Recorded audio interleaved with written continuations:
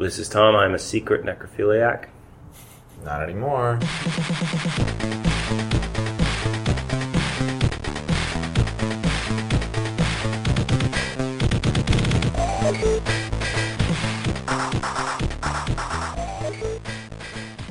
Hi, I'm Steve Gaynor, and this is Tone Control, Conversations with Video Game Developers. I'm joined today by a special co-interviewer, Mr. Michael Abbott of the Brainy Gamer blog and podcast. Hey, Steve. Hey. How you doing, man? Good. We're here at IndieCade in LA. I mean, this thing is going to go up a long time after that, but I'm in LA. Michael's here for the show, and Tom Bissell lives here in LA, and today we're going to be talking to him about his experience as a writer and as how his career went from writing non-video game stuff to writing for games, some of which have come out. Gears of War Judgment was the thing that you ended up shipping most recently. How's it going, Tom? It's going terrifically well. Good. I'm delighted and honored to be here. Well, I'm glad that's going terrifically well. I feel like you're probably known within the circle of people who are actually going to listen to this podcast as well for your criticism and writing about games, and your book, Extra Lives, as you are for writing video games. But all of the game stuff is really a stage of your career, a fairly recent stage of your career, because you were a published writer of essays and novels for years before you actually got into game stuff, right? Yes. So how did you start as a writer in the first place? Well, my father was in the Vietnam War with a writer named Philip Caputo, who wrote a book called The Rumor of War, which was the first big bestseller about the war in Vietnam. It came out in 1977. My dad is actually in that book.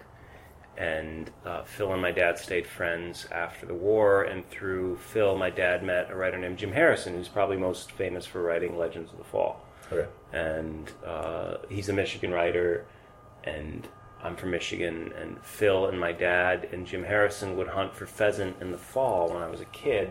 And Phil and Jim seemed to me like kind of larger-than-life figures that drove really nice cars and seemed to have really interesting lives where they didn't seem to have actual jobs and yet did whatever they felt like doing, and would often have like hardcover books that they'd give to my dad, and I'd look at them and see these blurbs from like Le Monde in Paris and La Courriere in Rome and the Telegraph from London, and I would think, and Jim Harrison wrote about the Upper Peninsula of Michigan where I'm from, and I'd read these books, and it was a very important realization for me to have that like you could be where I'm from and write things that like outside authorities regarded as literature. Yeah. And so I got this idea that being a writer was A, really cool, B, had no apparent structure, and C, appeared really financially rewarding, which, in retrospect, was a kind of disastrous assumption for me to have. But well, it was working out for those guys.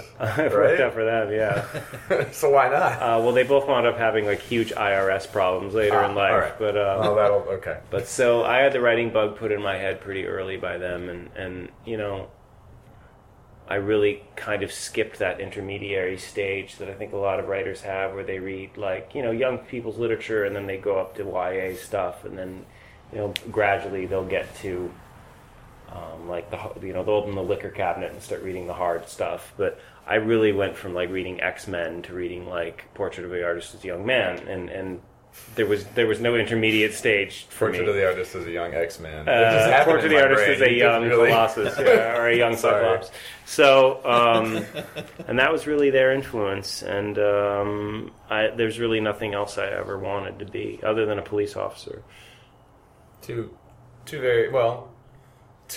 noble professions. How about that? Yeah, I had a weird. That was really the only other thing it ever occurred to me to want to be, and I have no idea where that comes from, but there it is. But most authors don't get shot at by people, so it is the safer choice in some ways. It is, yeah. You're not gonna get a pension though. So no, it's true.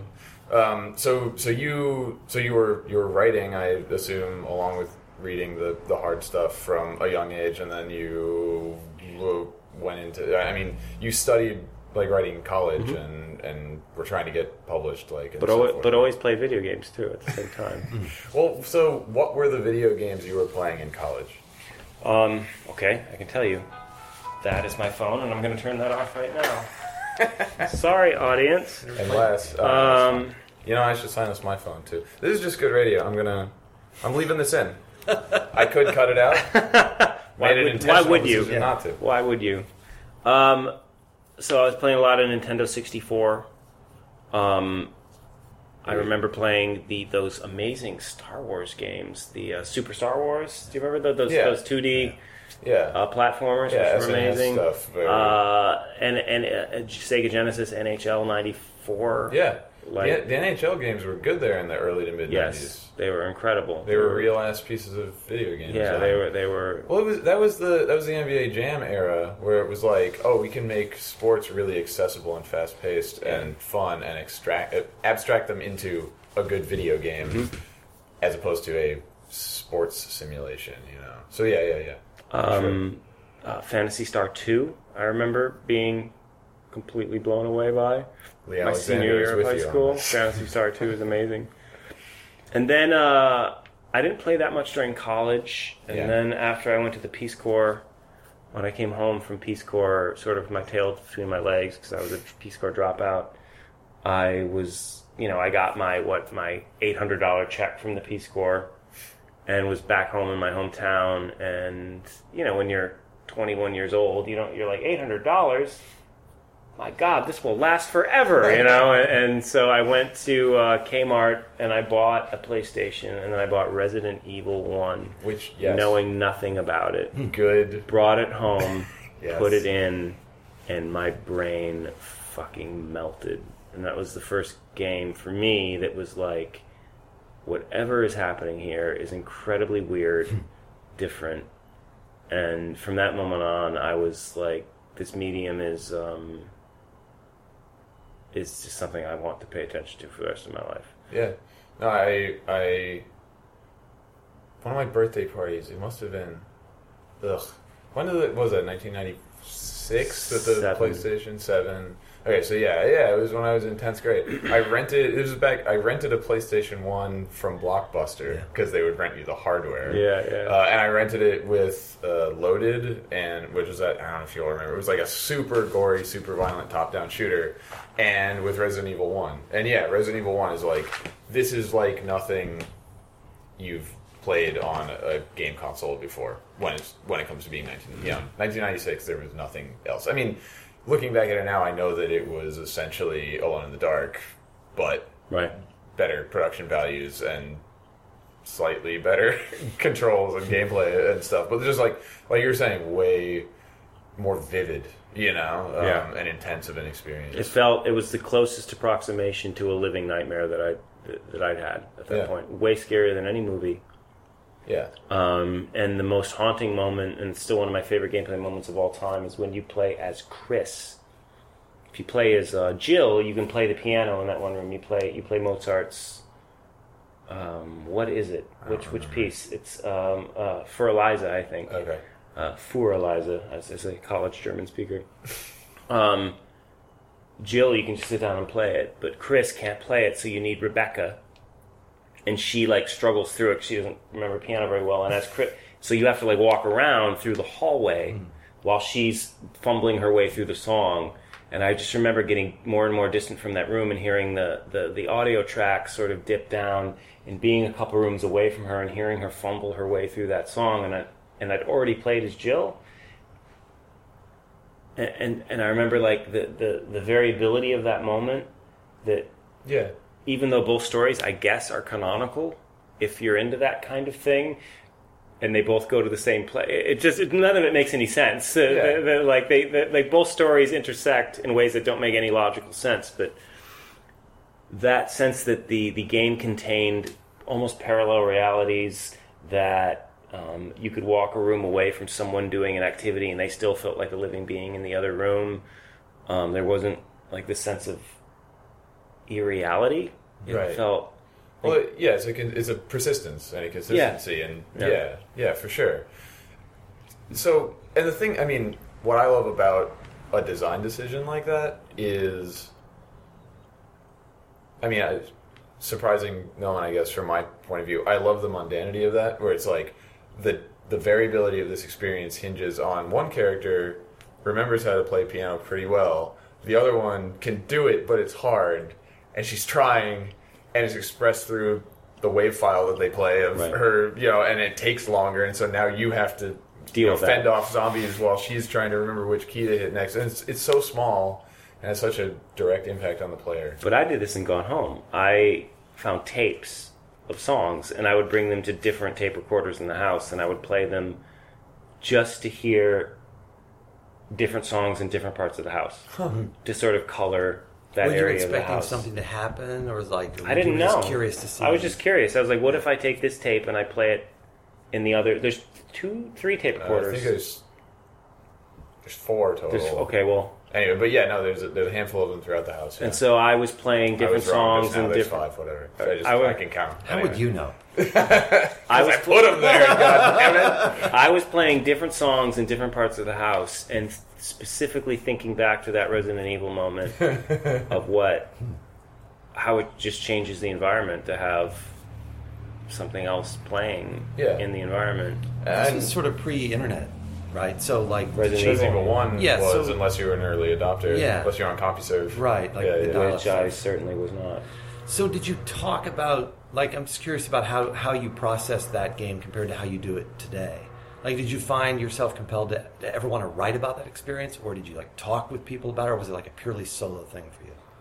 I was with my friend Mike, my best friend through high school and through college. We played it together, and I remember at one point we just could not play it anymore because we were too scared. Yeah. And the part that I remember that being is when you go out into the yard and into the fucking like greenhouse, and you think you were done. You thought you were done, and then it just gets worse. And then the hunters come out, and you just chop your head off with one. Well, there's some shit where like you go outside and there's some fucking bees, or like there's just like insects trying to fuck with you, and you're just like, why won't this game leave me alone? It's dark outside. It just keeps getting worse. I'm not inside a hallway where I know where the walls are. There's just a sky. Fuck this. Yeah, no. But you get the rhythm of it, though. I remember the rhythm of it. Like, you feel like it's just been too long since anything bad happened. Like, it's got to happen any second. Yeah. That feeling of just the pattern of things. Yeah. And so the way the game would trick you into thinking that there was going to be something like right now, but no, it would be like 4 more beats from now. Yeah. Just the pounding dread of that. I also remember, I think around that area is where the semi-legendary Itchy Tasty note was, which is lived on. Do you know this note? So I'm sure I do. But... Well, it's so the last line of the note for a certain segment of people holds a special place in it. So the idea is there's a scientist who had gotten infected, and so he decided he would keep a diary of himself turning. And so it's super interesting as a piece of like environmental story, or like the kind of stuff we think of as being whatever BioShock-esque or something, where it's like, oh, this note from this specific character that's not here anymore, that you never meet, who exists only as an absence, and it's like, I've been infected, I only have so much time, and he's tracking like my skin is changing, and then it just goes to hungry, meat want, going to get meat, and then the last line is just itchy tasty. And then it ends, and I'm just like, this is unbelievable. And because like that game is derided for being so poorly translated and voice acted and stuff, which it is. Yeah, no, it absolutely, and not in a way that I think was like super clever, self-aware. I think it was just fucking goofy, whatever, bad FMV game. But then there were these little aspects of it, like the piano moment you mentioned, or this moment of this one written page that I think are super impactful. So it's a strange game. It's all over the place. And those FMV moments were mind-blowing at the time. Yeah. I mean, it was like pretty impressive stuff. They were certainly kinetically directed. Yeah. The opening is like, it is disorienting, and there's a lot of handy cam, running through the darkness with the sounds of the Cerberus chasing them and all that kind of shit. My favorite line is right in the beginning when you come into the mansion and Wesker goes, "Wow." What a mansion! It's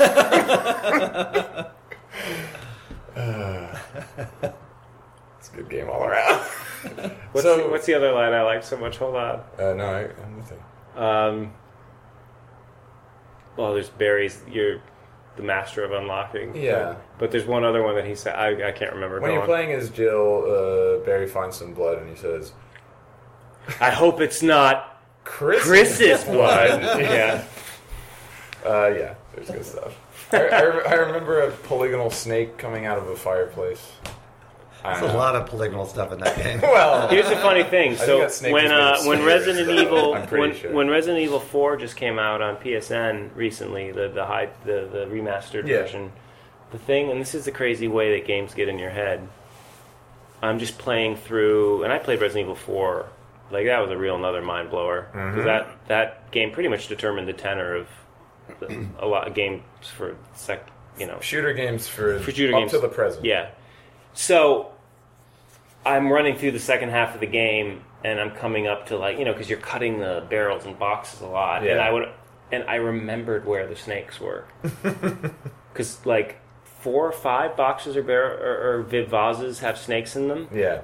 And there was this weird, almost spider sense when I drew back with the knife, and I was like, oh, no, wait a minute. And I'd back up and I'd shoot it, and a snake would pop out, and I was like, what part of my brain remembered Catalog the that recoil moment there? What part of my brain had that in there? Why cannot I remember any of the languages I've tried to learn, and yet I still vaguely have a sense of what boxes have snakes in the Resident Evil 4? It's bananas. Is it? I mean, it's a certain kind of mental association, right? Like, I assume it's like a very unconscious association with just the lighting of that space and Right. the angle you approach it from. Right. And I mean, some people have that kind of very natural, fluid association of how words in another language flow together, right? I mean, spatial reasoning and recognition and just that kind of internalization, brain chemistry, I guess. Sorry. You're better at Resident Evil than German. It's just what you rolled, dude. I don't know. I guess that's my genetic makeup. Snakes in boxes registers. The ablative case in Estonian does not register. So what was, as far as your path as a writer, what was the first thing you had published? I published a short story when I was 20 years old. And then I wrote several novels when I was in high school and college. But the first real thing I published was this essay that was in a magazine called the Boston Review, which is a literary journal. It was a literary essay about happenstance in the lives of famous writers, how close we've come to losing some very famous writers' work and how often just sheer accident saves it. Huh. And I used Melville, Emily Dickinson, and Walt Whitman as examples. That was the first real thing I published. And then shortly after that, I wrote an essay about a movie Jeff Daniels made in my hometown for Harper's Magazine. Huh. So those were my first 2 real pieces. And then shortly after that, I sold my first book proposal. And then my stories, I started publishing them. And I worked as a book editor for 5 years, from 23 to 28, 29, 28. Is that copy editing stuff? No, acquiring books and then editing them and writing yeah. copy and stuff like that. I started as an assistant and then just got a series of very lucky breaks and then became a full editor when I was 26.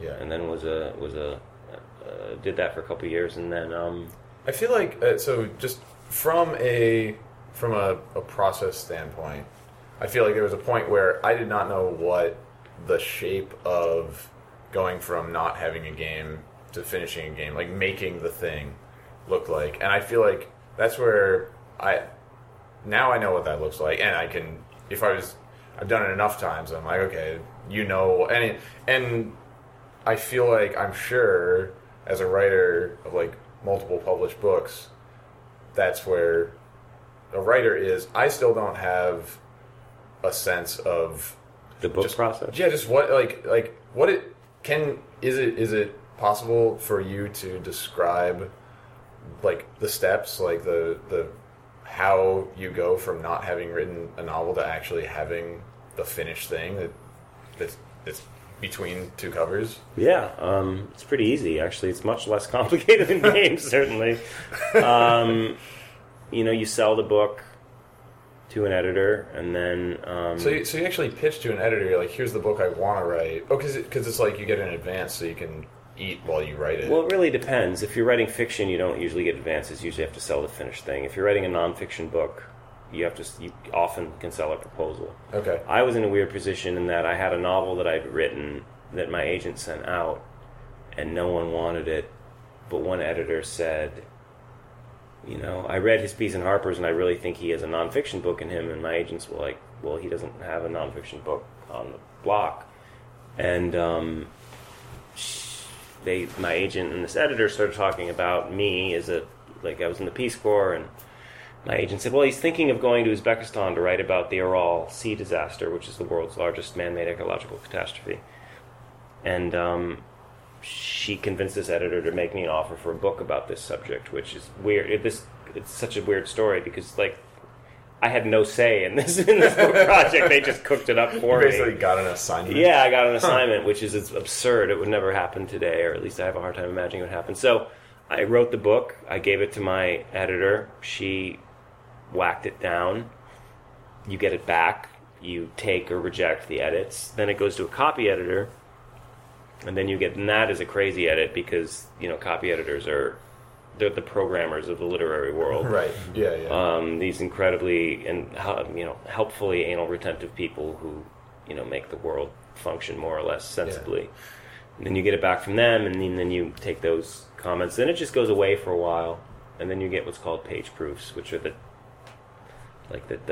laid out version, and then you read it again. And then... Well, see, the thing that I can't conceptualize is the part between here's the book I'm going to write and here's where I hand it to my editor. As the person, I don't know. I can think of it in terms of a fucking high school essay where it's you write the outline, then you write the long version of the outline. Yeah. But, I don't know, is it even something that you can concretize of, the steps of the process to actually conceptualize and then organize and execute the actual content? Everything I've ever written has been just totally by the gut. I don't really plan that much. I mean, I have a vague sense, but you just write it from end to end. You just start writing. I just write it from end to end, and whenever I'm writing, when I open up the file, I start from the beginning and I rewrite it all the way through. So by the time you finish it, you've rewritten it, however many dozens of times. Yeah. So by the time I usually get to the end, I'm pretty done. Right. And then it's just cutting. Yeah. And that, honestly, that part of the process sounds very familiar. Where, I'm essentially my day-to-day thing I do is level designer, So, and I don't have any idea how I see levels get made all the time, but I don't know where you start. I start on paper. You have the concept, and then you're so I guess I need these rooms, and they'll be laid out about like that. But it's just it's thumbnail-ish. The shape and the proportion of the room isn't really important, but the basic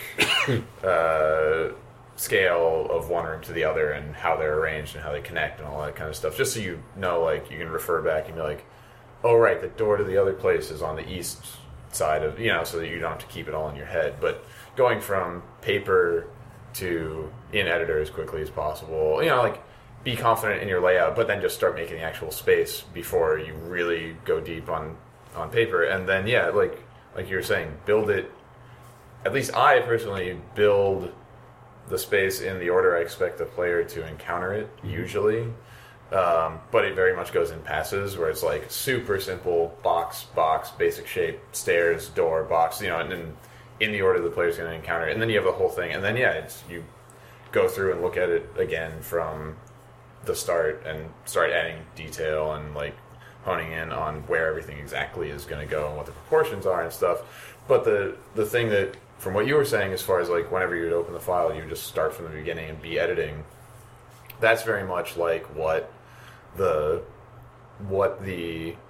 polish pass phase of working on a level is for me, where it's okay, I've got everything in. all the stuff you have to interact with and whatever, it's there. It's not good yet, but you can go end to end and click on everything and like complete the thing. And I just start playing it from the beginning, and I encounter something that's fucked, and I take a note, and I encounter a couple more things, and they're broken, I take a couple more notes, and I just quit and fix that stuff. And then you start playing from again, and then once you can get from the beginning through the first room, you don't have any more notes. Right. You keep going, right? Until you can play through the whole thing, and you're like, I don't really need to fix anything. And that's, a process of months generally, because like you make something, you do that to it, you get away from it, you make some more stuff, you do that one, you come back to the first one, now you've got a bunch of new notes for it, but like hopefully by the end, like you were saying, you've played through everything enough times that if you don't have any stuff left that you really need to fix, it's probably okay.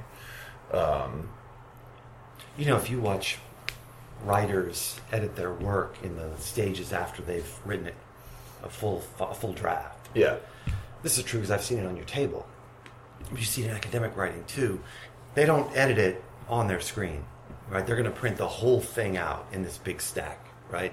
Because there's something about the process of having those physical pages in your hands. Like, yeah. if you're editing it from that stage, you really are like getting your hands into the document, if you know what I mean. Yeah. That there's something really important about that. It can't be done on the screen. No, I can't do real editing on screen. Every writer I've ever seen does it that way.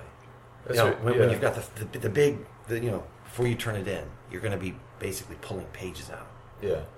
That's interesting because, at least for me, from the writing side, I do all of my content creation. Like, I do all of my draft stuff longhand on paper, and then you can see when you're like scratching shit out and whatever. And my stuff is in no way like the word count of like a chapter that you'd be working on or something. It's more like, okay, here's a couple hundred words and it's one note or something, and it's wrong, and you scratch it out until it's fine, and then you type it in, and then you do micro edits from there. But like for me, it's really important to, like, the entirety of Gone Home is in 2 notebooks, from like the level layouts to the design ideas to the story structure stuff to the actual like first drafts of the notes and the audio diaries.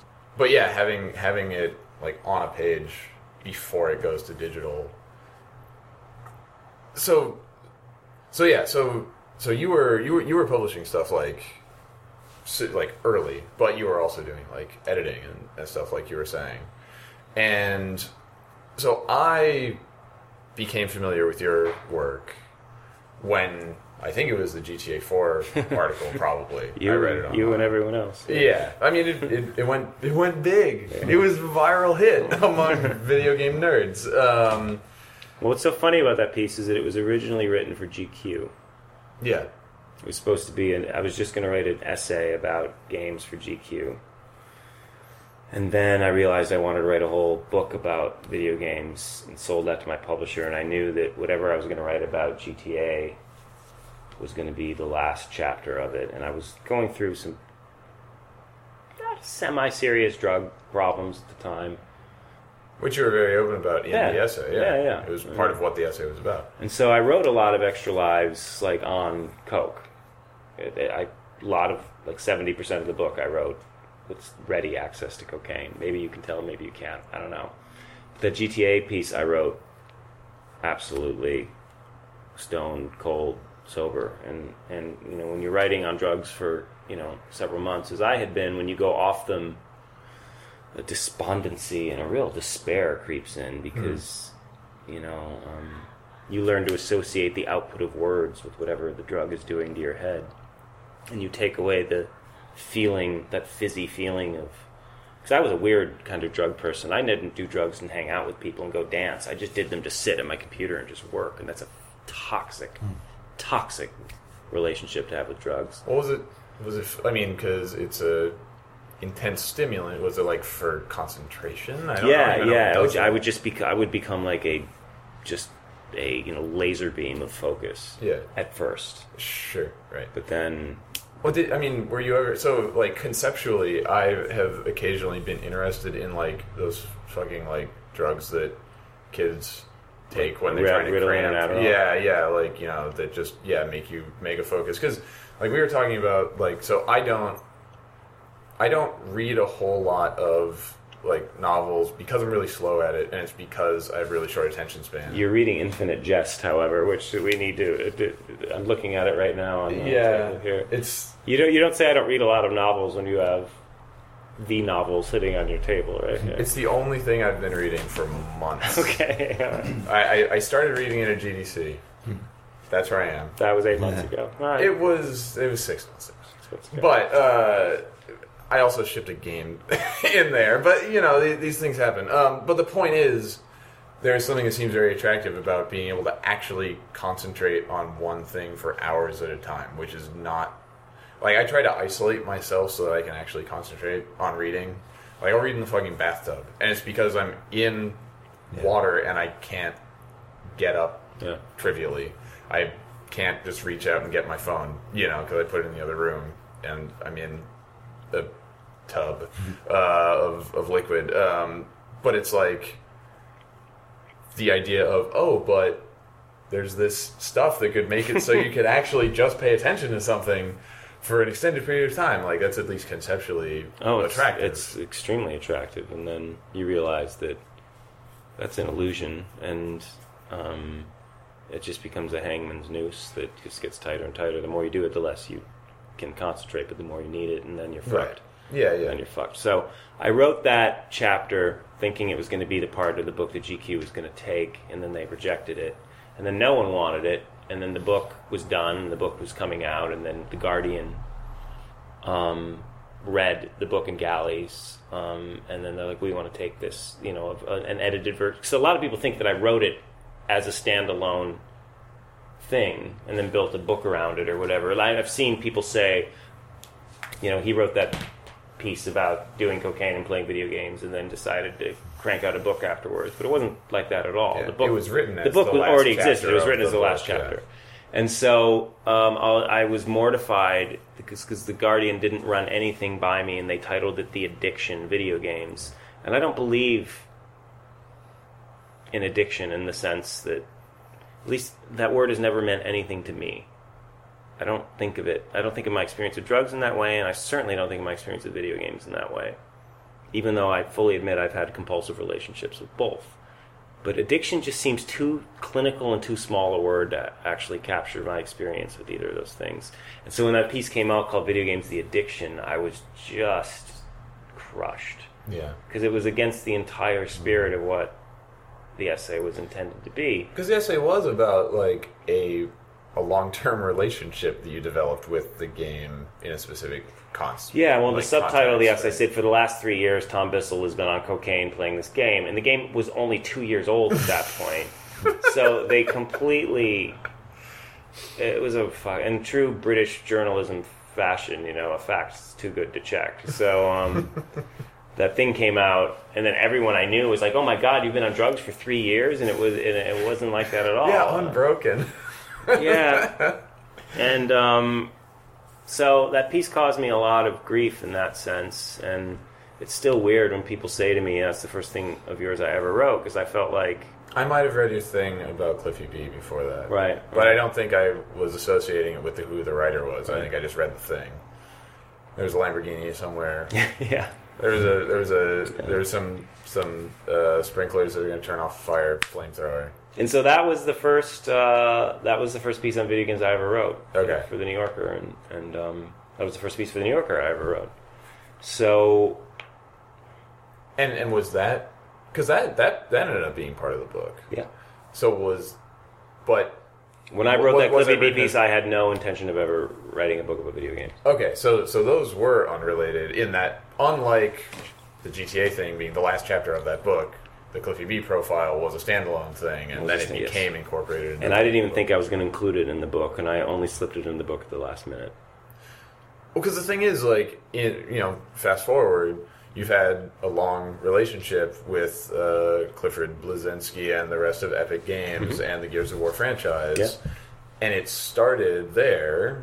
When was that your idea, or were you pitched on the assignment of doing this profile of Epic and and Cliffy B and stuff. So my editor at the New Yorker is this wonderful guy named Leo Carey, and he'd been trying to get me into the magazine, and getting into that magazine, as you might expect, is tricky.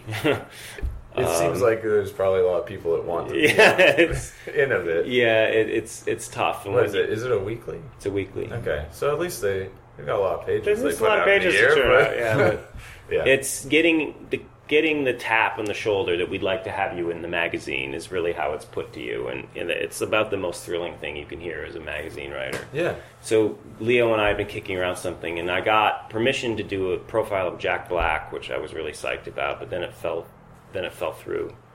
And then I knew Heather Chaplin, Yeah. and she's a game academic. she's a game academic, yeah. and she's awesome, and she was like the first smart literary type person that I met that was actually interested in this stuff, because it was kind of my secret shame for a while that I was playing these games, and I don't feel any of that horseshit anymore, but for a while I did, because it seemed antithetical to the values of what I devoted my life to. Yeah. Well, at the time. I'm sure it's easy, right? Where it's like, because...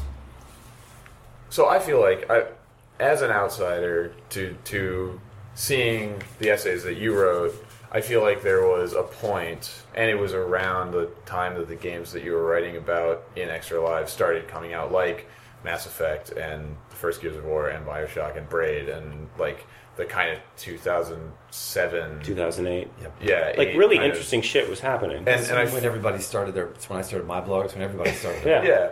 Everybody jumped into that space right at that moment. Yep. And it seems like I could see at a point before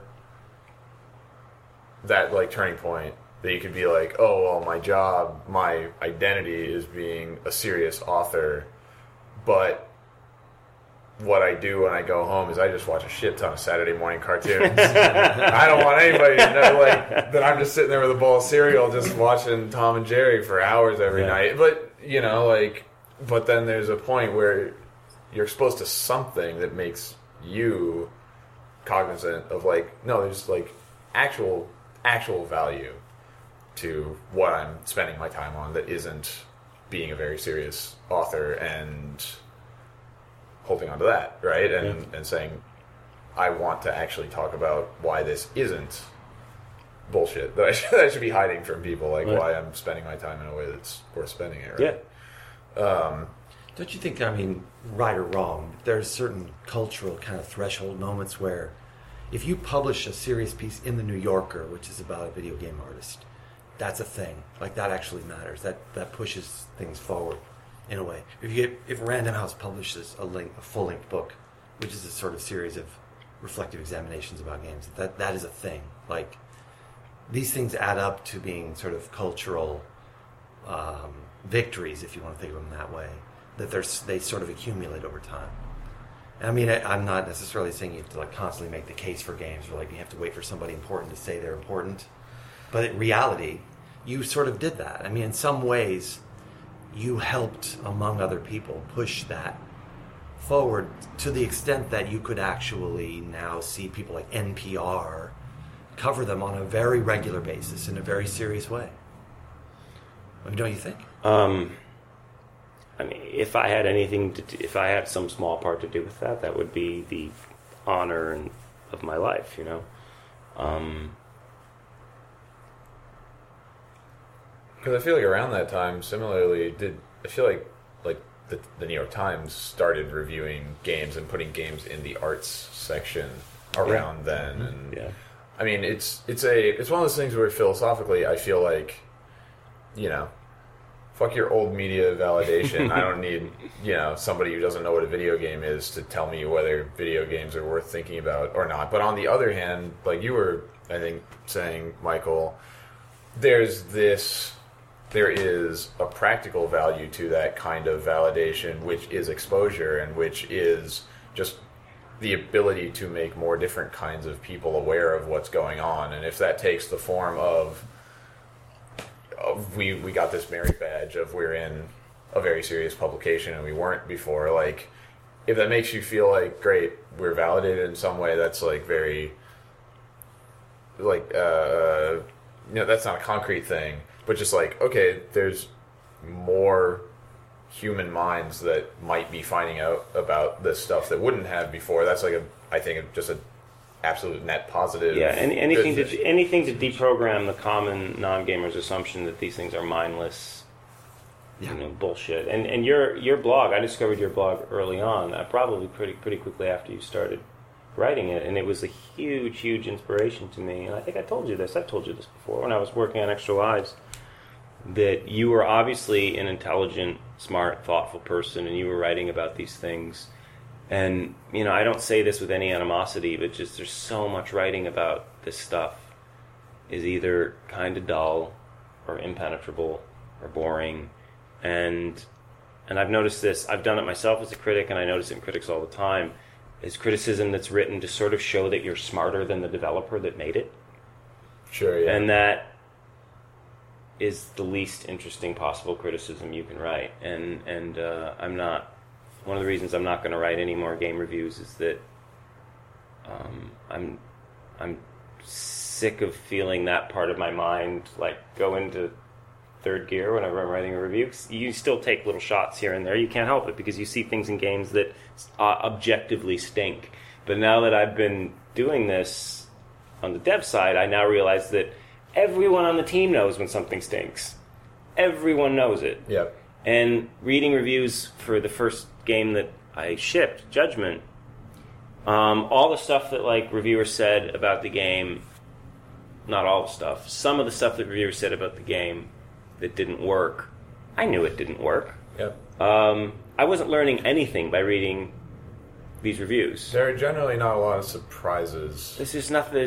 In a game review as far as being a dev goes. I mean, sometimes it's a nice surprise of, they liked it a lot. But when somebody's like, this part was jacked up, you're like, I know. We didn't want to ship that thing either. We just got backed into a corner. We ran out of time. Yeah. We couldn't fix it. If only you knew the Iliad of woe that lay behind that section. That decision about how reloading works, or whatever. Reloading is always the thing you throw at me when we're talking about this. Really? Yeah, you always say. But the Gears of War revolutionized reloading. And no one fucking picked up on it. Maybe that's why I say it, because the act of reload is amazing. Thing is you can't complain about. Yeah. They made reloading interesting. Yeah. Ta-da! That's a game design victory in the shooter space.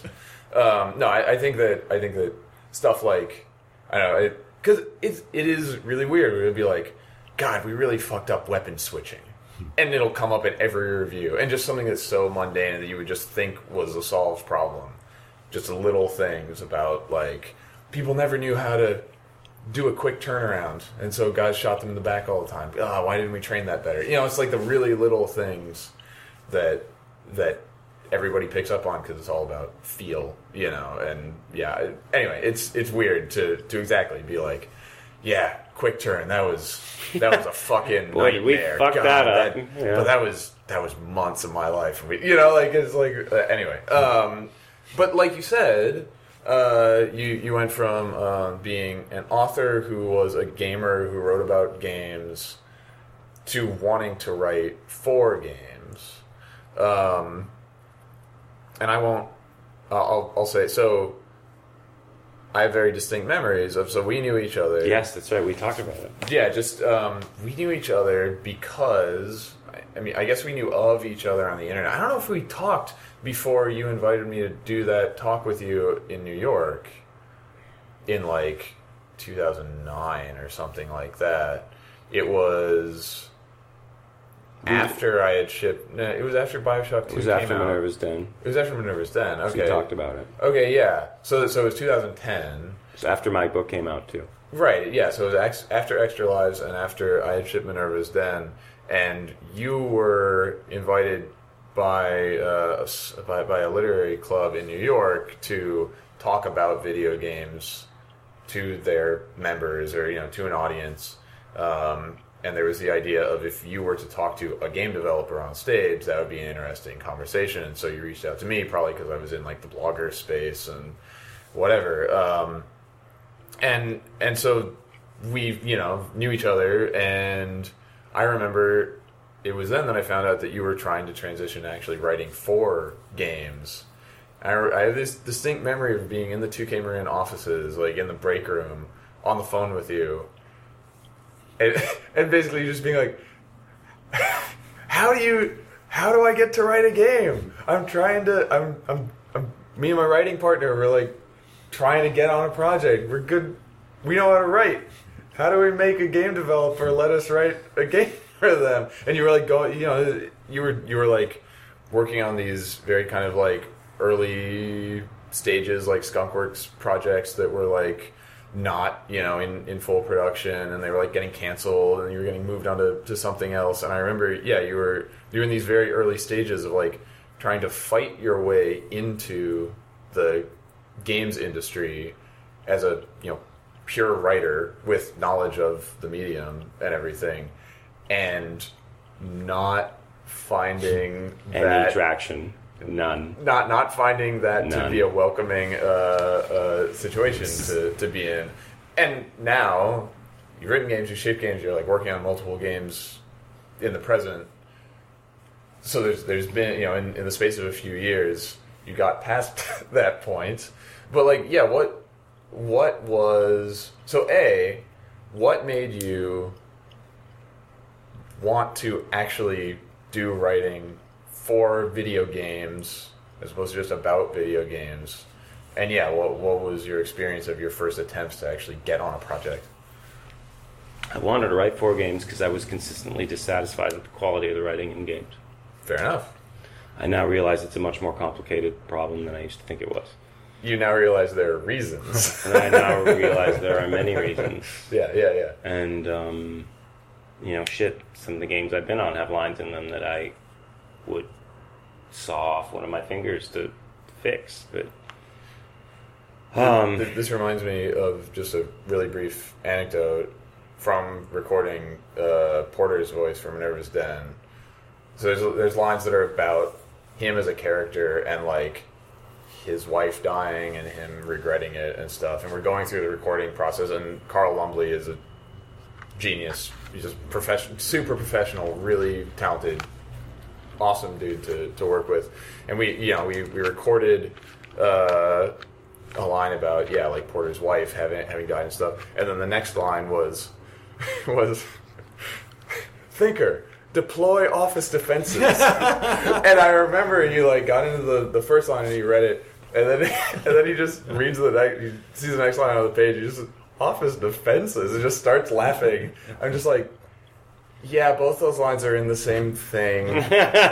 He's sad about his wife, and there's machine guns in his. I'm sorry. Let's just because there's a total like on the one hand you want to characterize, on the other hand, enemies are going to pop out, and the office defenses must be deployed, and the player must know that this is occurring. And there's weird tension, right? It's a video game thing. I mean, it's like the curse and the charm, really, in a way. Yeah. It's the constraint. Yeah. And I'm sure, and I think that probably as someone just with the controller in the hand, it's like, that is one goofy-ass line. But when you're the developer, you're like, I must convey this. It is what it is. I did my best. You know what I mean? I hear you. But yeah, so you wanted basically to try and improve what you could in aggregate, which I think is totally. It seemed fun once seeing the inside of Epic when I was doing the Cliff piece, talking to John Blow, talking to Clint Hawking about the process, about what goes into writing a game. It just seemed fun. Yeah, and I thought this seems like a really cool, interesting thing. I've never had any interest in writing movies or TV shows or anything like that, but this just really captured my imagination. And do you feel like you connected more deeply or differently with games than with movies or TV? Oh, totally. Yeah, totally. Yeah. And I found myself thinking about just noticing the contextuality of lines firing in video games. I started paying very close attention to why certain lines fired, kind of resting places you would come to on dialogue trees. I just started noticing these conventions in game writing that seemed to me A, really new, and B, really hard to execute well, and C, just theoretically really interesting. Yeah. And I just wanted to do it. So I met this guy named Rob Auten when I was working on Extra Lives, and I just published this book about Vietnam, and he was working on a video game adaptation of Apocalypse Now. And Rob said, you should work on this with me. And so we did that, and we worked with this company called Killspace, which did not last very long. But Sorry if I laughed at the idea of a company called Killspace. It's not a great name. But we did write a game. We took our names off at the last minute, but we wrote the script for the remake of Yar's Revenge. No shit. Yeah. I remember that existing. Yeah, we wrote the... and the big thing I was happiest with is that we... Howard Warshaw? Is that his name? The guy who did the original Yar's Revenge for the Atari 2600? We named a character in the game after him, and I was like, Easter egg! Oh, that's adorable. No one That's played good. it, but... So... We wrote the script for that, and we were working on Apocalypse Now. Then that studio went out of business, and then we just tried getting on anything. I think that's when you and I talked. We were just trying to get on anything. So I've gotten a taste, and I was like, I want to do this. This is really super interesting.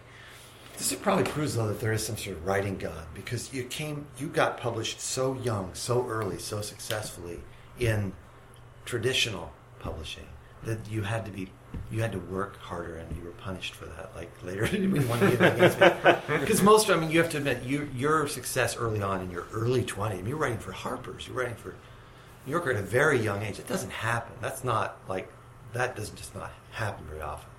So it's interesting to me that you had to actually fight and struggle. Oh, it was a really harder thing. We had to beat our heads against the fucking door. Yeah, maybe in a way it was good for you. Oh, it's always, that kind of struggle is always good, because writers get shitty when they start thinking, oh, I'm getting published or getting jobs because I'm so good. It's death. That's when you die. That's when you get lazy and shitty. And I hope I never do feel that, but Rob, we got a phone call. I was in India traveling, and Rob sent me an email that I picked up in an internet cafe in Chennai, India, saying Ubisoft wants to talk to us about writing a Far Cry game. Far Cry 2 is my favorite game of all time, probably. So I got to the nearest phone as quickly as I could. It was fucking Diwali. There's fireworks exploding everywhere behind me. Diwali is like basically the 4th of July with an additional 750 million firecrackers. And having this conversation about working on a game in the Far Cry universe with the guys at Ubi. And we got that gig, which, I can't really say more than that just didn't ultimately work out. Yeah, you did not write Far Cry 3, for I did instance. not write Far Cry 3. It was a thing that was going to... It was a Far Cry thing that was going to exist, and then it didn't end up existing. And then it didn't end up existing. And so we worked on that for a while, and that was just awesome. And then... So, from my perspective, it was like we shipped a game, technically, that we did not that much work on Yar's Revenge, and we took our names off it. And then we worked you got on it on your resume. You could tell someone you were talking to. It is not on my resume. No, but I mean, but when you were talking to somebody else at that point, who you were trying to get them, it was still not on my resume. You didn't even tell them... No. Wow, okay. So, and then we worked... Because ship titles are important. No, I know. And then we worked on Apocalypse Now for a while, and that went away, and then Far Cry fell through. And I actually quit playing games. Because we tried everything. Rob was reaching out to everyone he knew. I called you, which is basically all I knew at that point. I don't even remember what I told you. You just said it was hard. Thanks, buddy. I think I pretty much just said, yeah. It's hard. Yeah, man. Well, because the thing is, I think there are not a lot of avenues for a pure writer.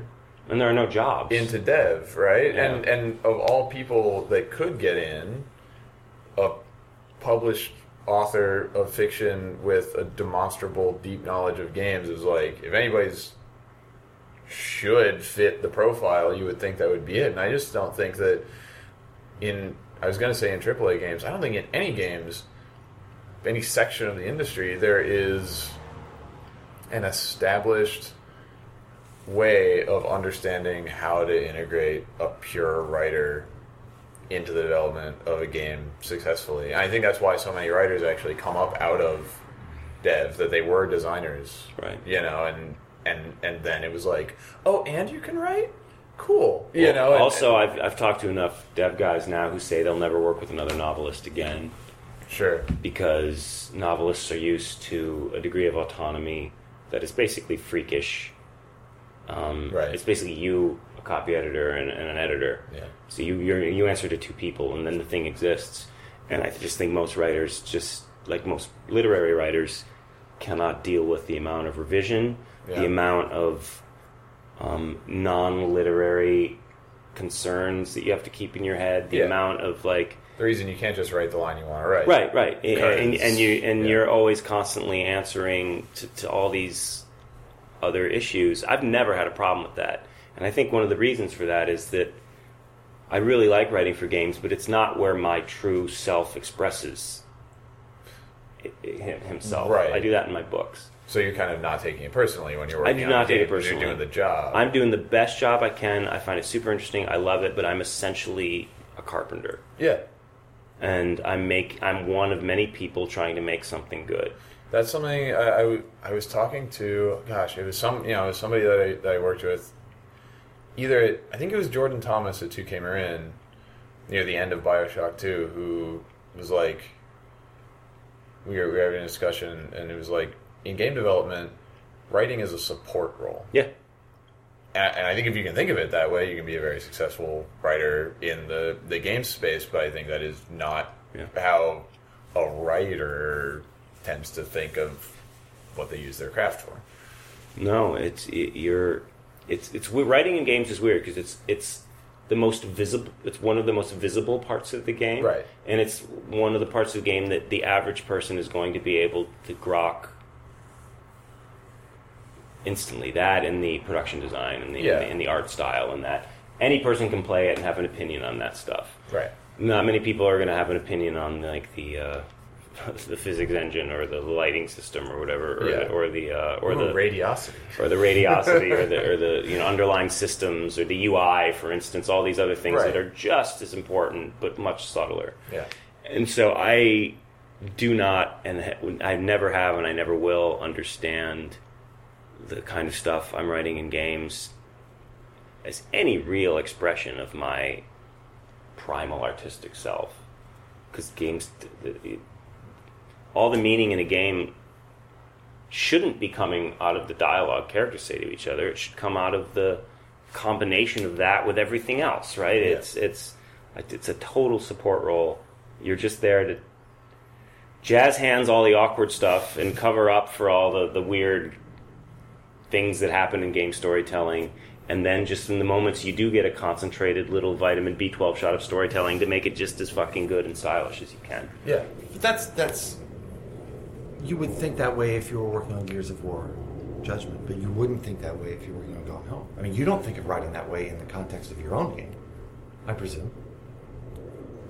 Gone Home specifically has so much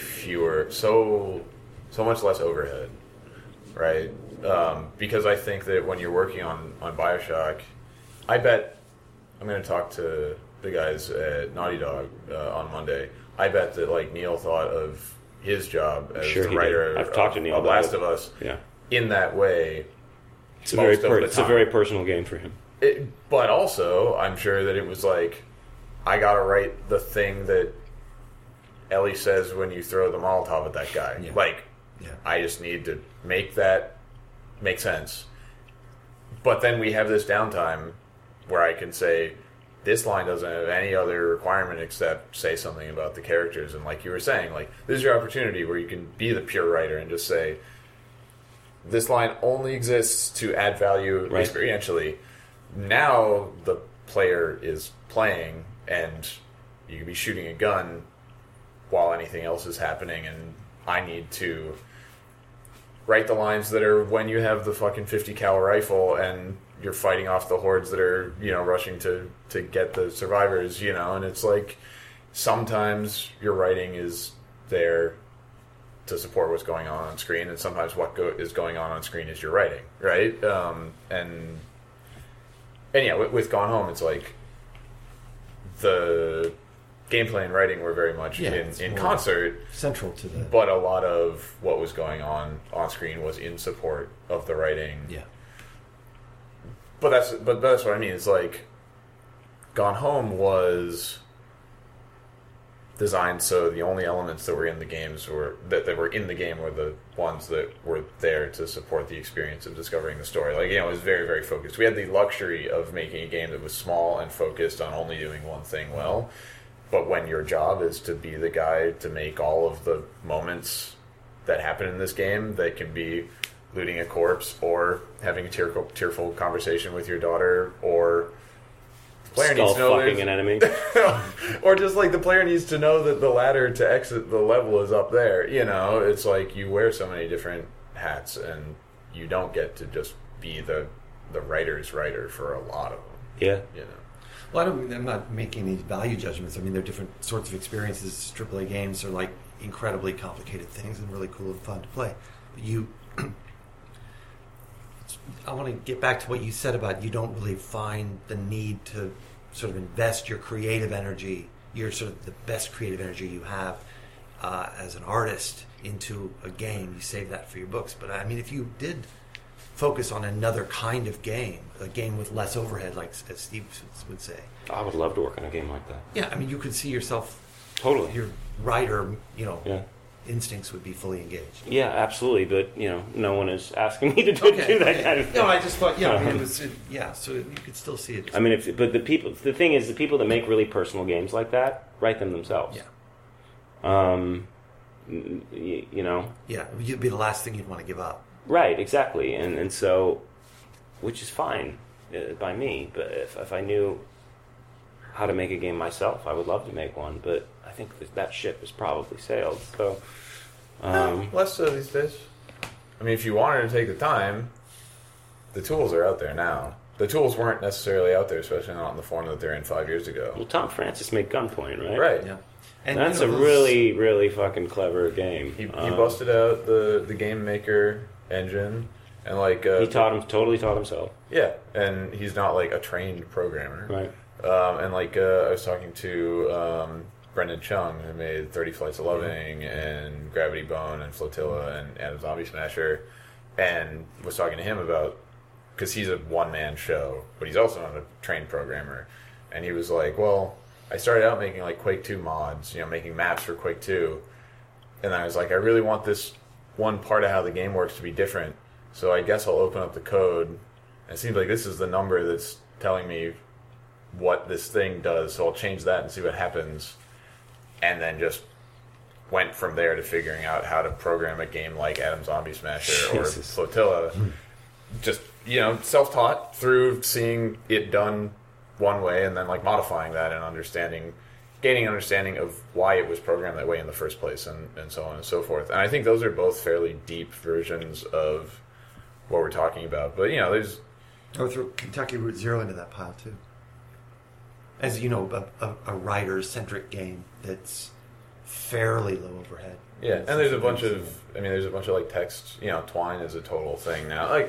They wrote Kentucky Route Zero using Twine. Did you know that? They prototyped it, or they integrated Twine into... Yeah, they did all of the narrative, part of that game with all the actual, the words. Yeah. Not like dialogue. Some of it's dialogue. Yeah. But yeah, and then they just planted that into the game. But they'd used Twine to do it. Yeah. But I know what you mean, right? Where it's because that seems like the hard place to be as a pure writer, which is if you do all the legwork, you can get contracted to work on a really big game that a publisher can afford to pay you for, which means the only thing you're going to be working on, is big AAA games with a lot of dependencies. And if you don't know how to just make a game yourself, then there aren't any small indie studios out there that are either going to be able to pay you or not just want to be writing the things themselves, because that's why they're making the indie game. Right. And so it seems like that middle ground, as a writer, in games, is really hard to navigate. There's just a gulf, where... but I think that it seems like the stuff that you're doing, the mindset that you have, where it's you will apply the skills that you have in that support role and find the places where you can shine and the places where you can just help prop things up and be a craftsman in that sense, and like you're like do the thing that you were saying was why you wanted to get into it in the first place, was just take a game that somebody's making and help make it better. I think that there's something that it seems like it could be really satisfying about that, and B, it's just like a noble, humble thing. It's just like, yeah, I'm gonna be another hand with a hammer to make this thing better, and that's fucking cool. I like it a lot. It's more work than I think I ever imagined, and I think when I wrote that Last of Us review, which was a pretty beleaguered review because I just talked about the amount of work. Like, I think the line was, people who make these games are basically people who've decided to damage themselves for the benefit of entertainment of others. I'd had, no joke, 5 18-hour days in a row, and the gig that I'm on right now, where I was just out of my mind. It was just so much shit just to get down and written. Yeah. And I actually flew back to LA because I was just like, I cannot be here anymore. And so I went back home and played Last of Us and wrote that review. And I was just so absolutely beaten down. And I remember I called, was it you that I called, or was it you maybe, where I was like, maybe it was Matthew Burns, where I was like, why the fuck did I ever want to do this? You know, this is so horrible. I think I was talking to you. I think you were telling me about how you were on 3 projects at once and you were dying. Dying, yeah. We all had that conversation with Tom. No, it's the last 6 months have been really exciting in some sense, but just completely exhausting. Yeah. And I mean, I'm pretty sure that the things that I'm on right now, you know, one of them is about a year out, one of them's 2 years out, one of them's about 8 months out. Then when I'm done with this run of things, I have a very hard time imagining wanting to do this again. Which I think is also a totally valid thing. It's like, you've had stages in your career. The stage where you went from writing about games to writing some games, then you actually wrote some, and then they came out, and you contributed to them, and you were like, well, I did that. Yeah. It's not like you have to do that thing for your whole fucking life. Right, yeah, exactly. You wanted to do a thing, you did it, and you did it more than once, and like, that's, you know, I think that's really interesting. Seems super valuable. Yeah.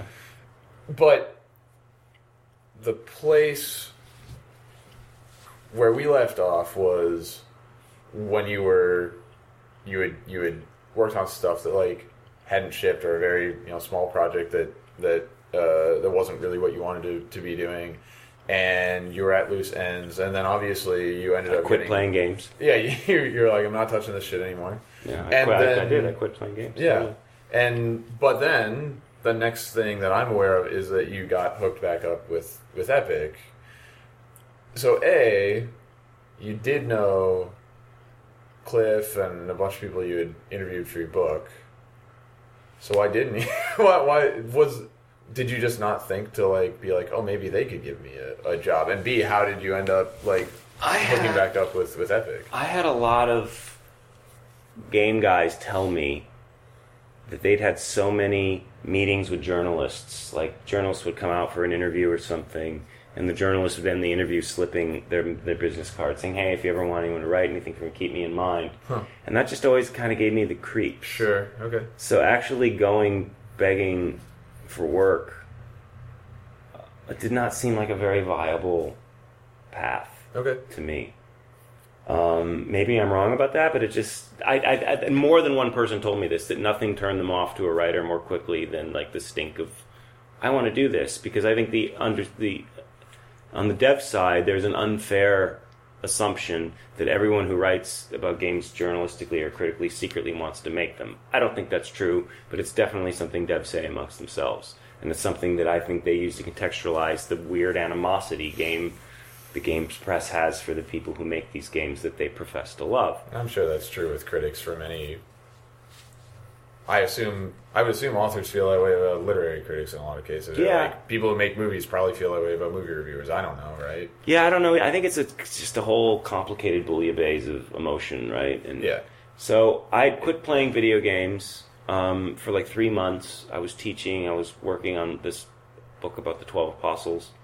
again pretty regularly, and I got a call from Microsoft saying, "Do you want to write the deluxe art book that comes with Gears of War 3?"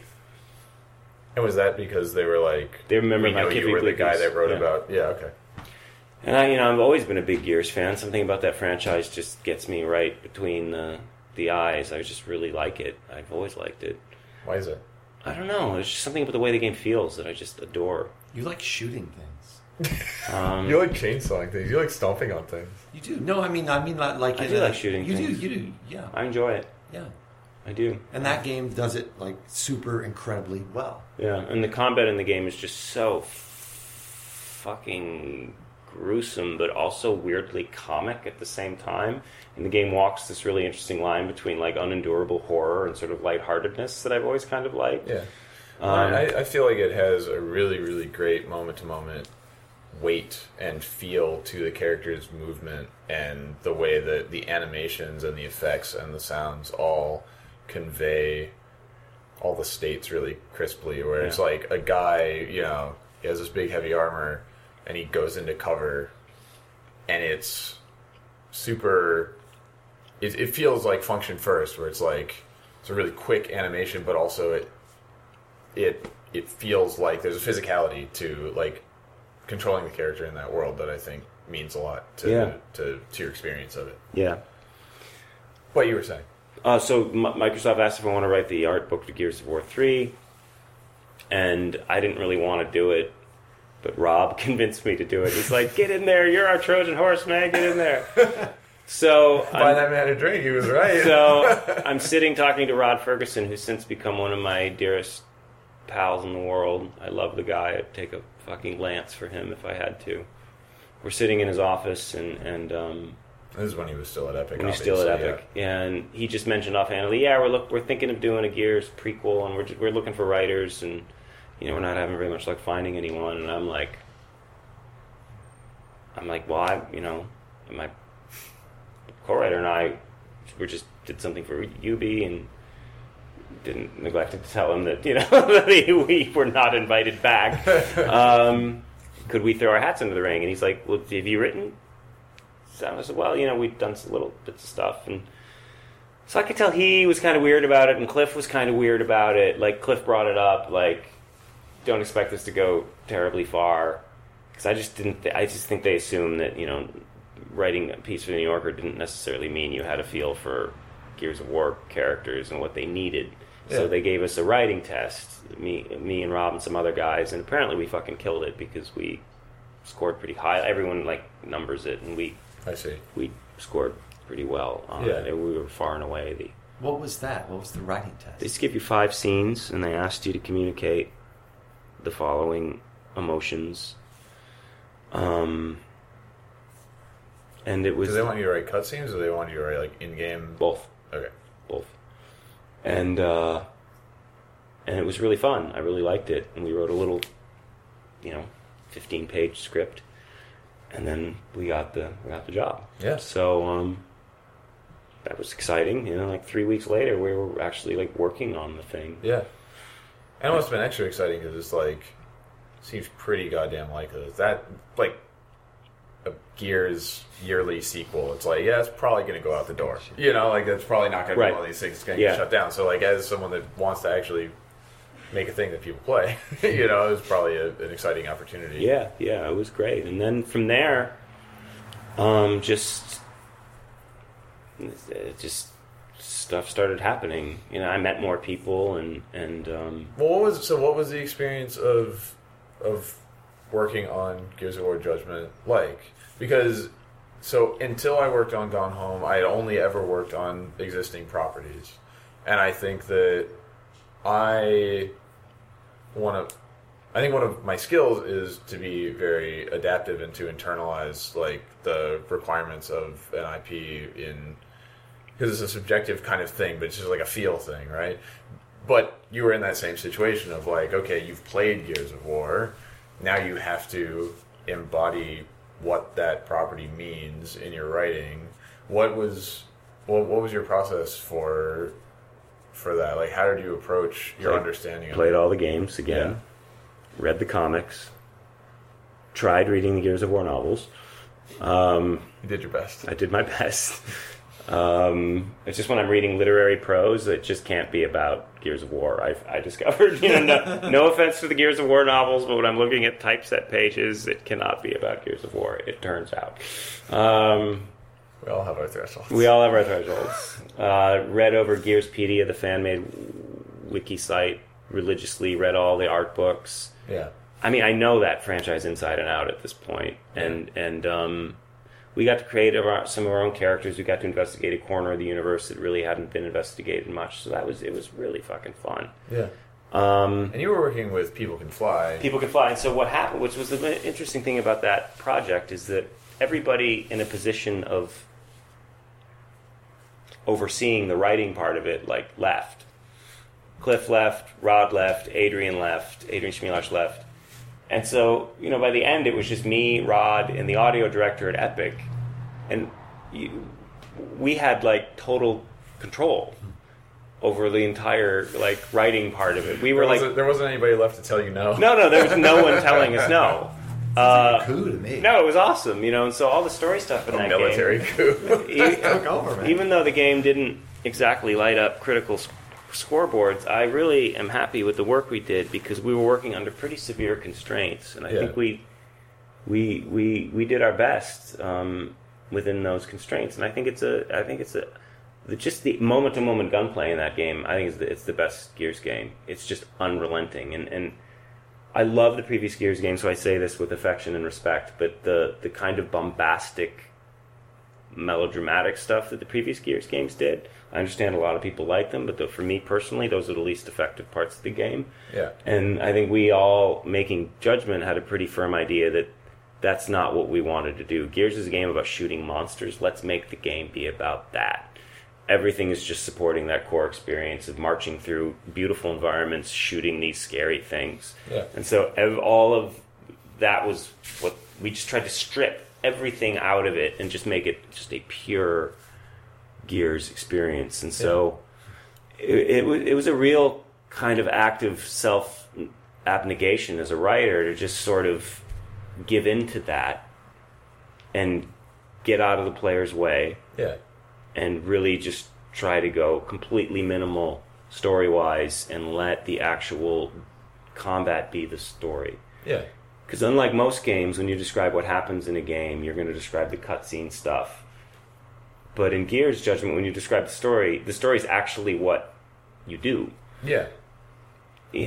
First we went to this place and we shot all these guys and we did this. But if you tried to describe the story of Metal Gear Solid 4,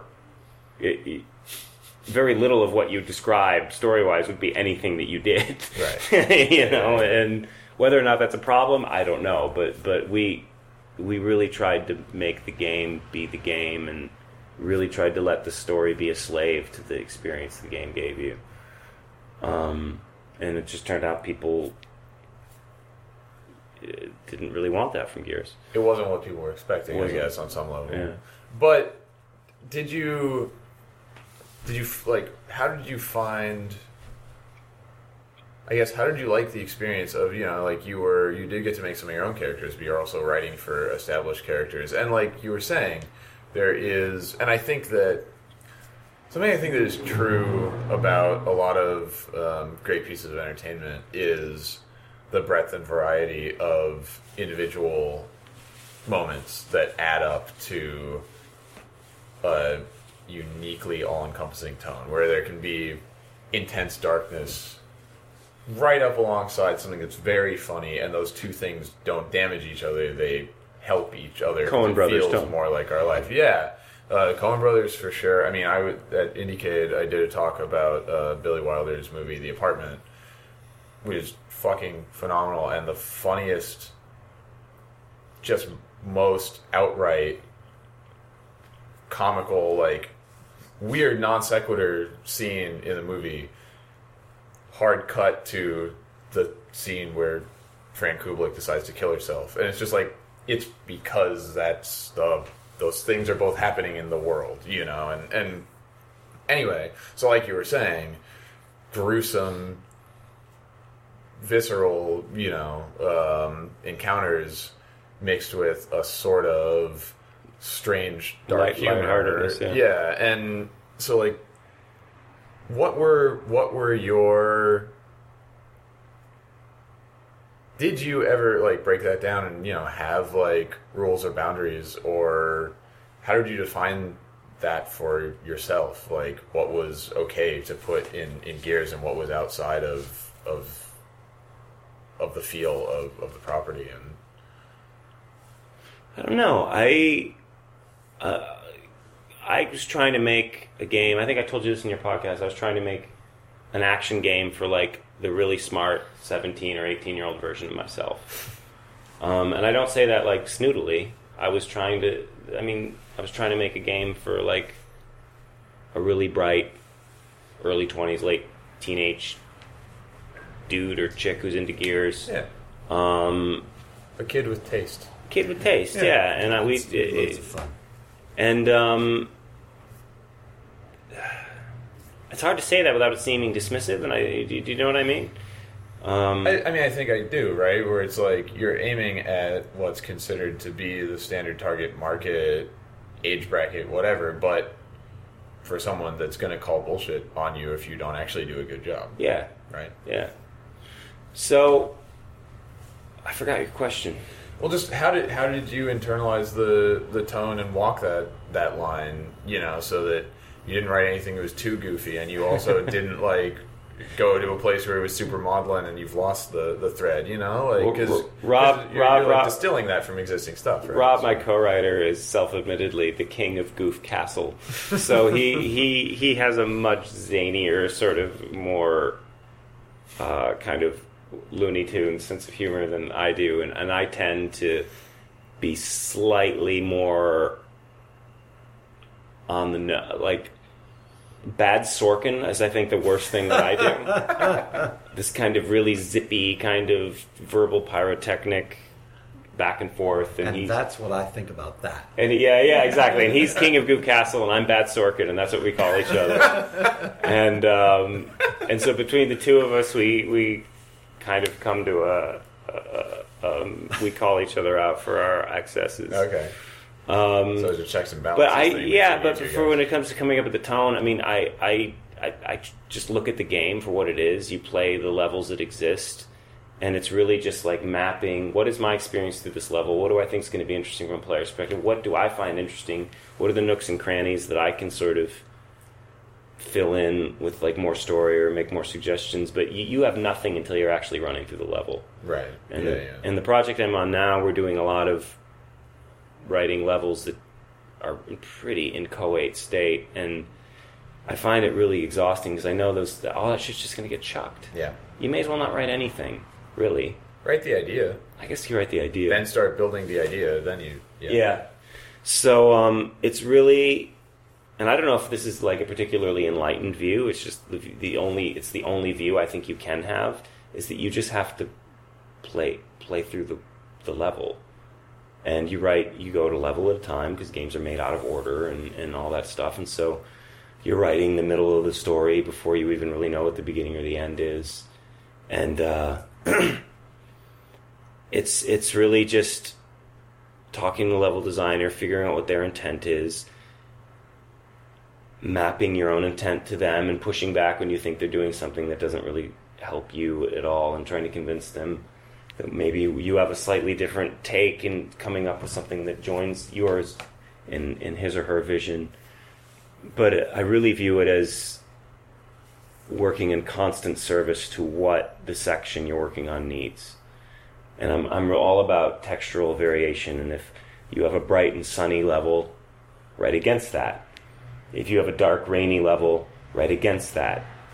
Because surprise and unanticipated stuff is it's the great friend of drama, and it's the great friend of like expressive content, and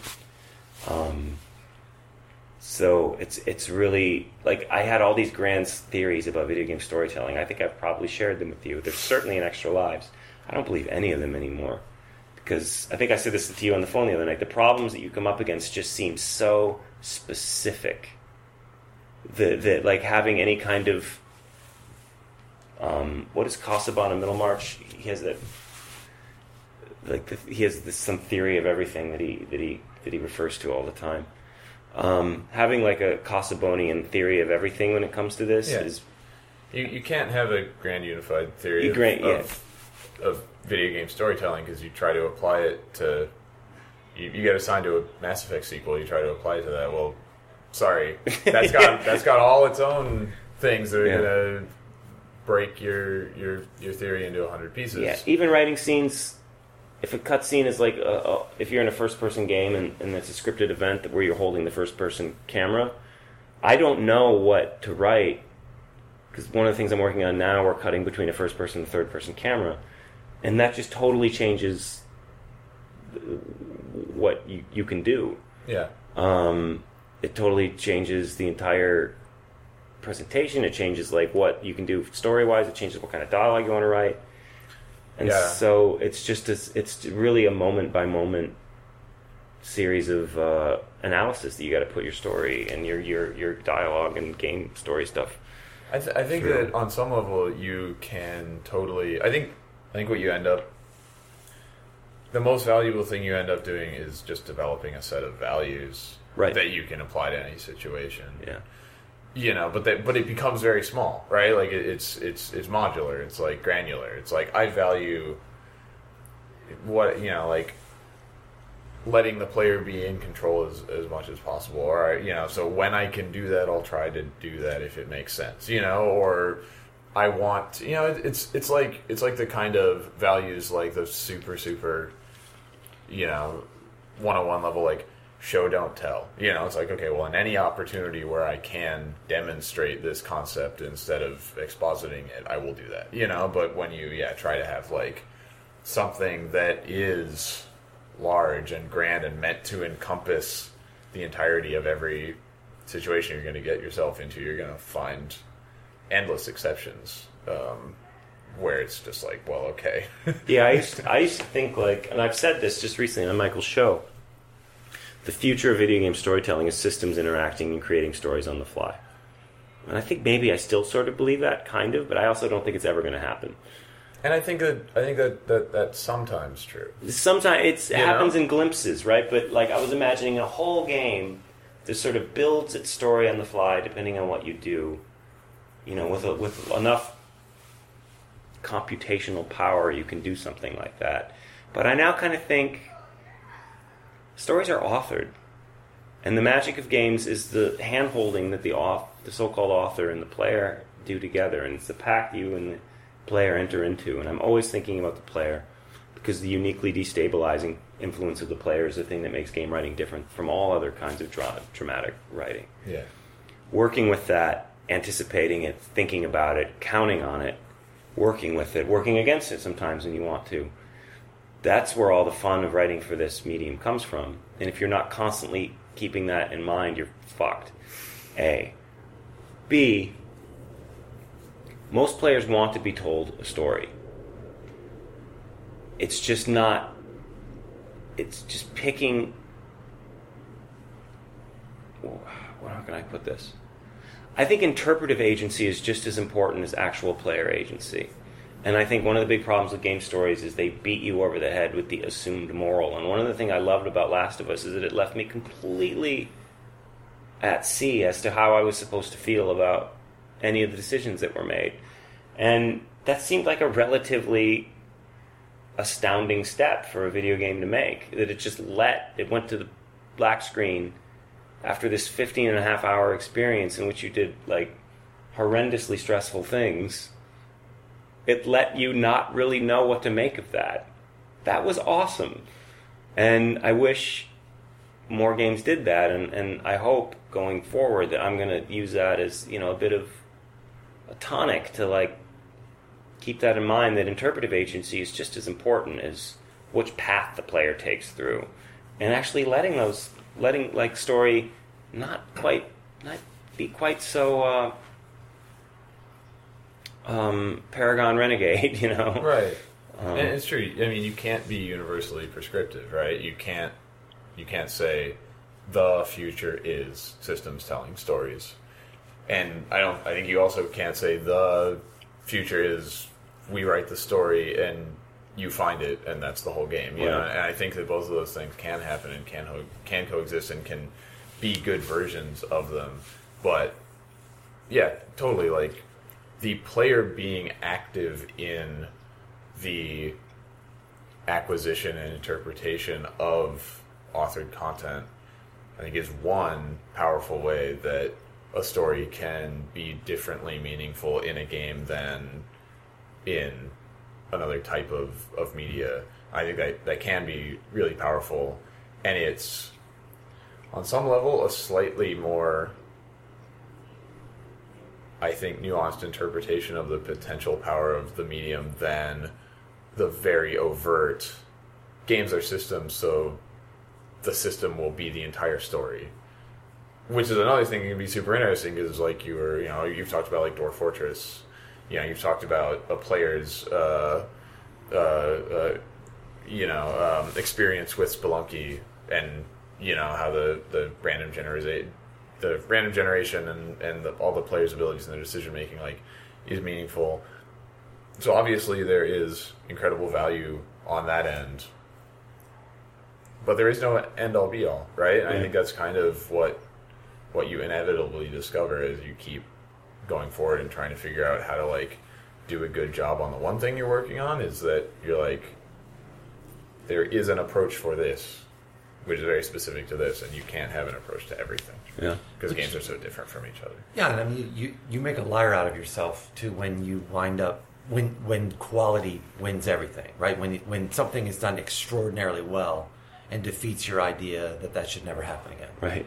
Including cutscenes, which we don't like, except when they're really super well done, which is very rare. And very tightly authored, very delivered, however you want to describe it, meaning sort of delivery devices. Last 15 minutes of Journey, last 15 minutes of Papo and Yo. That stuff is very packaged and delivered to me, even though I'm sort of in control. But it's also the product of a vision that has an artist telling a story behind it that's meant for me. Yeah. And I'm perfectly fine with that if it's done that well. Yeah, I'm sick of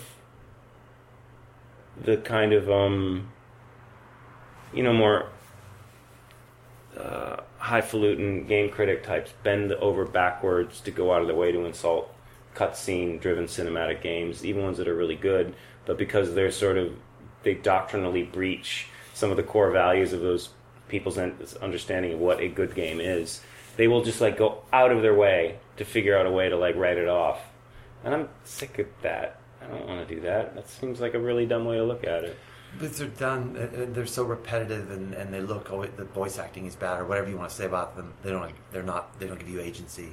But you could make the same sort of claims, critical claims, against 2D platformers that just don't have anything new at all in that process of going from left to right.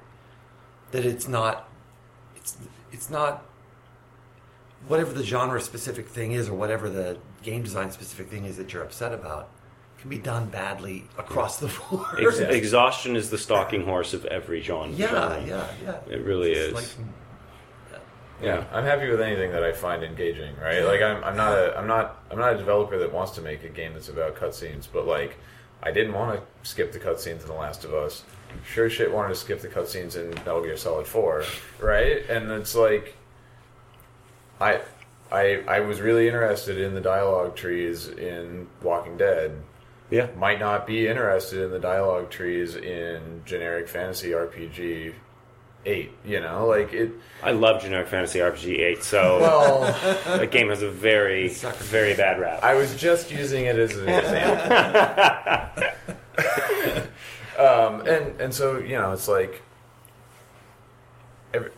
there's an appropriate use for every tool. Yeah, and so I'm contradicting myself, I guess, but it's sort of like kabuki theater, you can have a very, very, very tightly constrained template with very particular rules that you attach to it.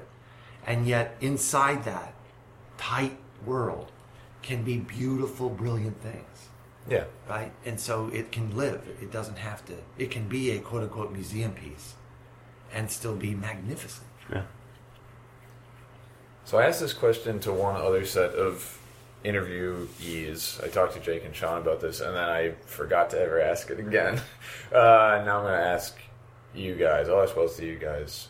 So I have this. So there's this feeling, right? I think that there's like it started when you started writing critical stuff, and it's continuing. I think even more so now. Where I think that lay people, non-gamers, somebody the last thing they played was Pac-Man or whatever, they're hearing this buzz that video games are doing interesting things now. So you can't say anything that any of us have worked on. But if somebody who was up for it came to you and was like, I haven't played video games really hardly at all. I played Bejeweled. But I hear there's cool stuff going on in video games. What should I go pick up and play? First title. What would you say? I have a bunch.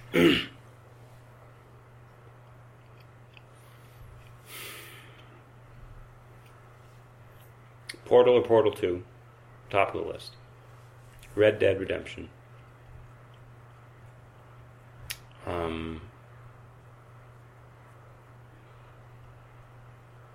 I gotta say Journey. Yeah. Journey's pretty, for a lay person, fuck, that game is like a perfect game for someone who's like unfamiliar with games to just pick up and say, oh yeah, I get this, I get what this is doing. I might even argue that actually Flower is a better starting point. Exactly. Yeah. I mean, well, you finish. I want to interrupt you. Well, you just knocked me off my game. So, well, it really depends on the person too, right? I mean, sure. And we're working on a lot of assumptions here that like hardware accessibility is not like you can get them on PS3, whatever, right? Like, but yeah, I'm not assuming a super specific individual. Yeah, if it's somebody that you know hates wind or flowers or something, like, I don't know, yeah. But all I mean is I think that Flower has a very straightforward and accessible beauty and is even more tactile and direct in a way that if you have no context might even be more engaging. But yeah. I don't know. I always pick Red Dead Redemption because that first feeling you get when you get off the train and you take that horse ride and you get off at the McFarland's ranch and you just ride your horse outside of the country a little bit and you get to that cliff and you can see down over, toward Armadillo and all that. I've showed people that who don't know what games are and their minds are blown. They're like, wait a minute, what? You can go to all those places? You can go over there? And like everything you can see, you can go. And people just don't. Like my dad, who's like very anti-video game, was looking at that and he was just like, "It's extraordinary. That's the most extraordinary thing I've ever seen. I can't believe it." And I'm like, "I know. It's kind of an amazing. Yeah. It's like a mind-boggling form of entertainment." Yeah. You're not impressed by it anymore. Like it's an open world game. Yeah. I am more impressed by it. I mean, on some level, yeah. You sit back and you say, "Whoa!" But as far as gamers go, it's like we've been part of this continuum to where this is the logical conclusion of what's happening now. Right. And yeah, coming in from an outside perspective. Like you can go in that house is something that if you have no context, it's incredible. And it should be more incredible to us, just on a basic level. But, I mean, what about you, Michael? I have more. I'm just blanking. I don't know why I'm blanking so hard right now. You'll come back to them once Michael starts talking. Yeah. You throw him off his game. Yeah. I'm glad you mentioned Flower because Journey gets all the buzz, and rightly so. I mean, I get it, and I've turned a lot of people on the Journey. But it's interesting the way you asked that question because it's sort of like what I do for a living is what you described. That I work in a community of people who aren't gamers. My colleagues are not, and even some of the younger ones are sort of, but they've been talked out of games because it kills their progress towards their PhD. You know what I mean? Like they've just, if they ever were interested in games, they've been off it for a number of years. They should be spending their time in a more productive manner. Yeah, sure. Reading Lacan. Or, other time wasters. But almost everyone that I could convince to play Flower and I could get to play it has, in one way or another, thanked me for it. And you said it, I thought, beautifully. It's tactile, it's beautiful, it's sensory, and it's transcendent. It's uplifting. I think there's a sense about in a common understanding of games, which is mostly driven by media images of games, which is about shooting and killing and bloodfests. And in that, it just a person who doesn't really understand what video games can do looks at that game for 5 seconds, and it's better if they discover how to control by themselves, sort of accidentally. And almost every time you get this beautiful little intake of breath, like, oh my God, this is so cool. And so that would definitely be one. I think experiential, quote unquote, games, like whatever we want to call those games, I get a lot of traction with Dear Esther, because I find that a lot of my colleagues and students who have never played anything but Call of Duty and sports games love the idea of just being in this world and exploring it. I think it's probably the best written game I've ever played. Dear Esther. Yeah. How so? It's just beautiful. Yeah. The script is really good. It just seems adult. Yeah. It just seems like it was written by adults. Yeah, I mean, and I guess that's that's part of the answer, really, is that what you're really doing, because Portal's the other one, I use Portal in the classroom now, and it's because what you're really saying is, look, I know what you think, but these are for adults. I mean, that, in a way, that's just the message that Flower and Portal and all these other games say. These are games that you can actually stop and think about and have a really beautiful experience with.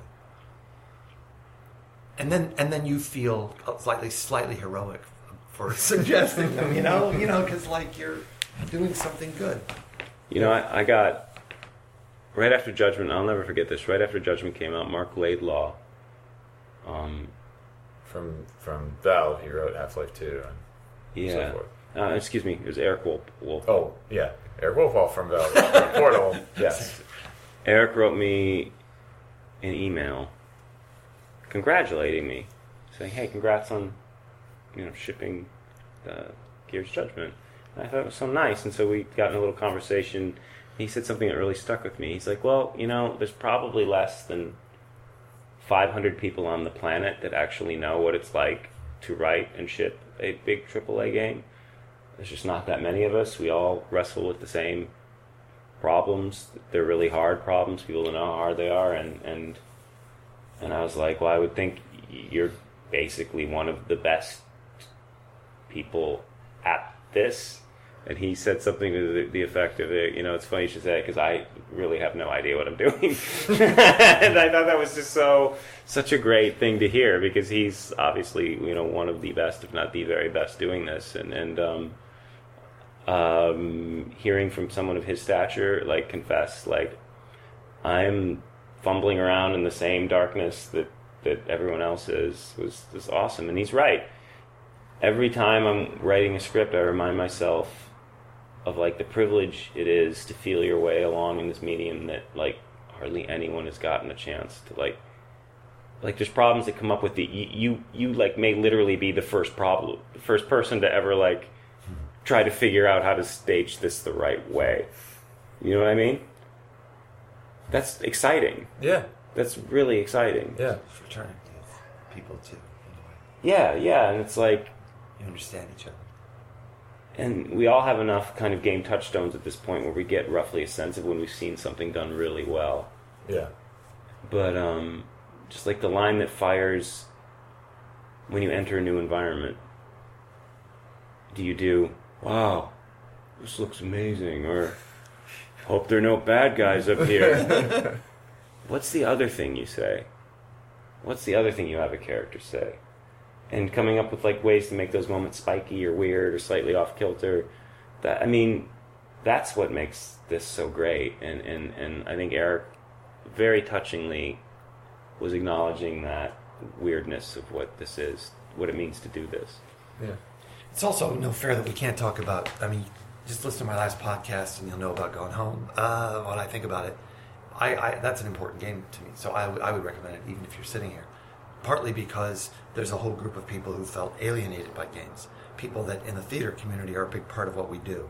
And the gays, you mean? The gays. Thanks, Tom. And that I have Said with love Yeah, and affection. I know. My girlfriend's an actor.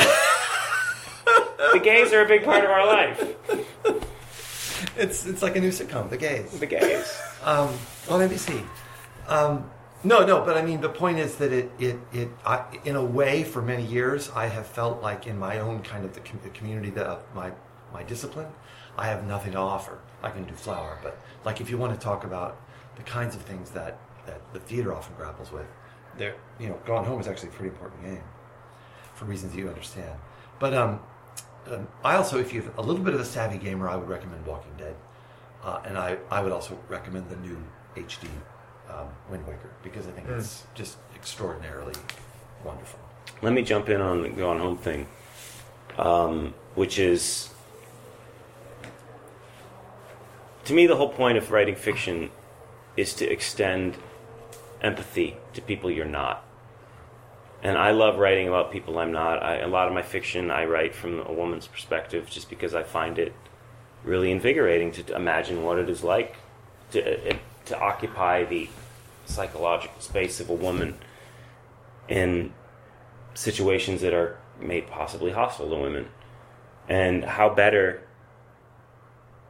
can you as a man ever begin to understand those kinds of problems than by trying to occupy their space? That I felt as close in Gone Home to a teenage girl struggling with her sexuality as I did in that game. And the fact that I was experiencing that while playing a video game. I've had that a lot in short stories, I've had that in novels. Never had that feeling in a video game, that I was being invited into the mansion of empathy for someone different from me, but not that different from me, because I've been young, I've been in love, struggled with who I am and what I believe. That it was just such a gift, and I thought you just did the medium a real service by welcoming us into that, and that you communicated with that. So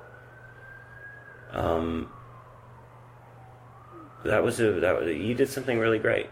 You did something really, really important, and there are not a lot of games that have tried to open that space up to people in the game space. It's very sweet of you to say.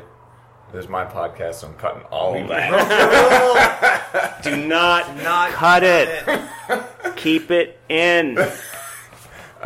It's been really great talking about your whole experience as a writer and a writer of games, and thank you, Michael Abbott, for being here to help enliven this conversation. It was really great to be chatting with both of you guys about all this stuff. Pleasure, man. Thank you.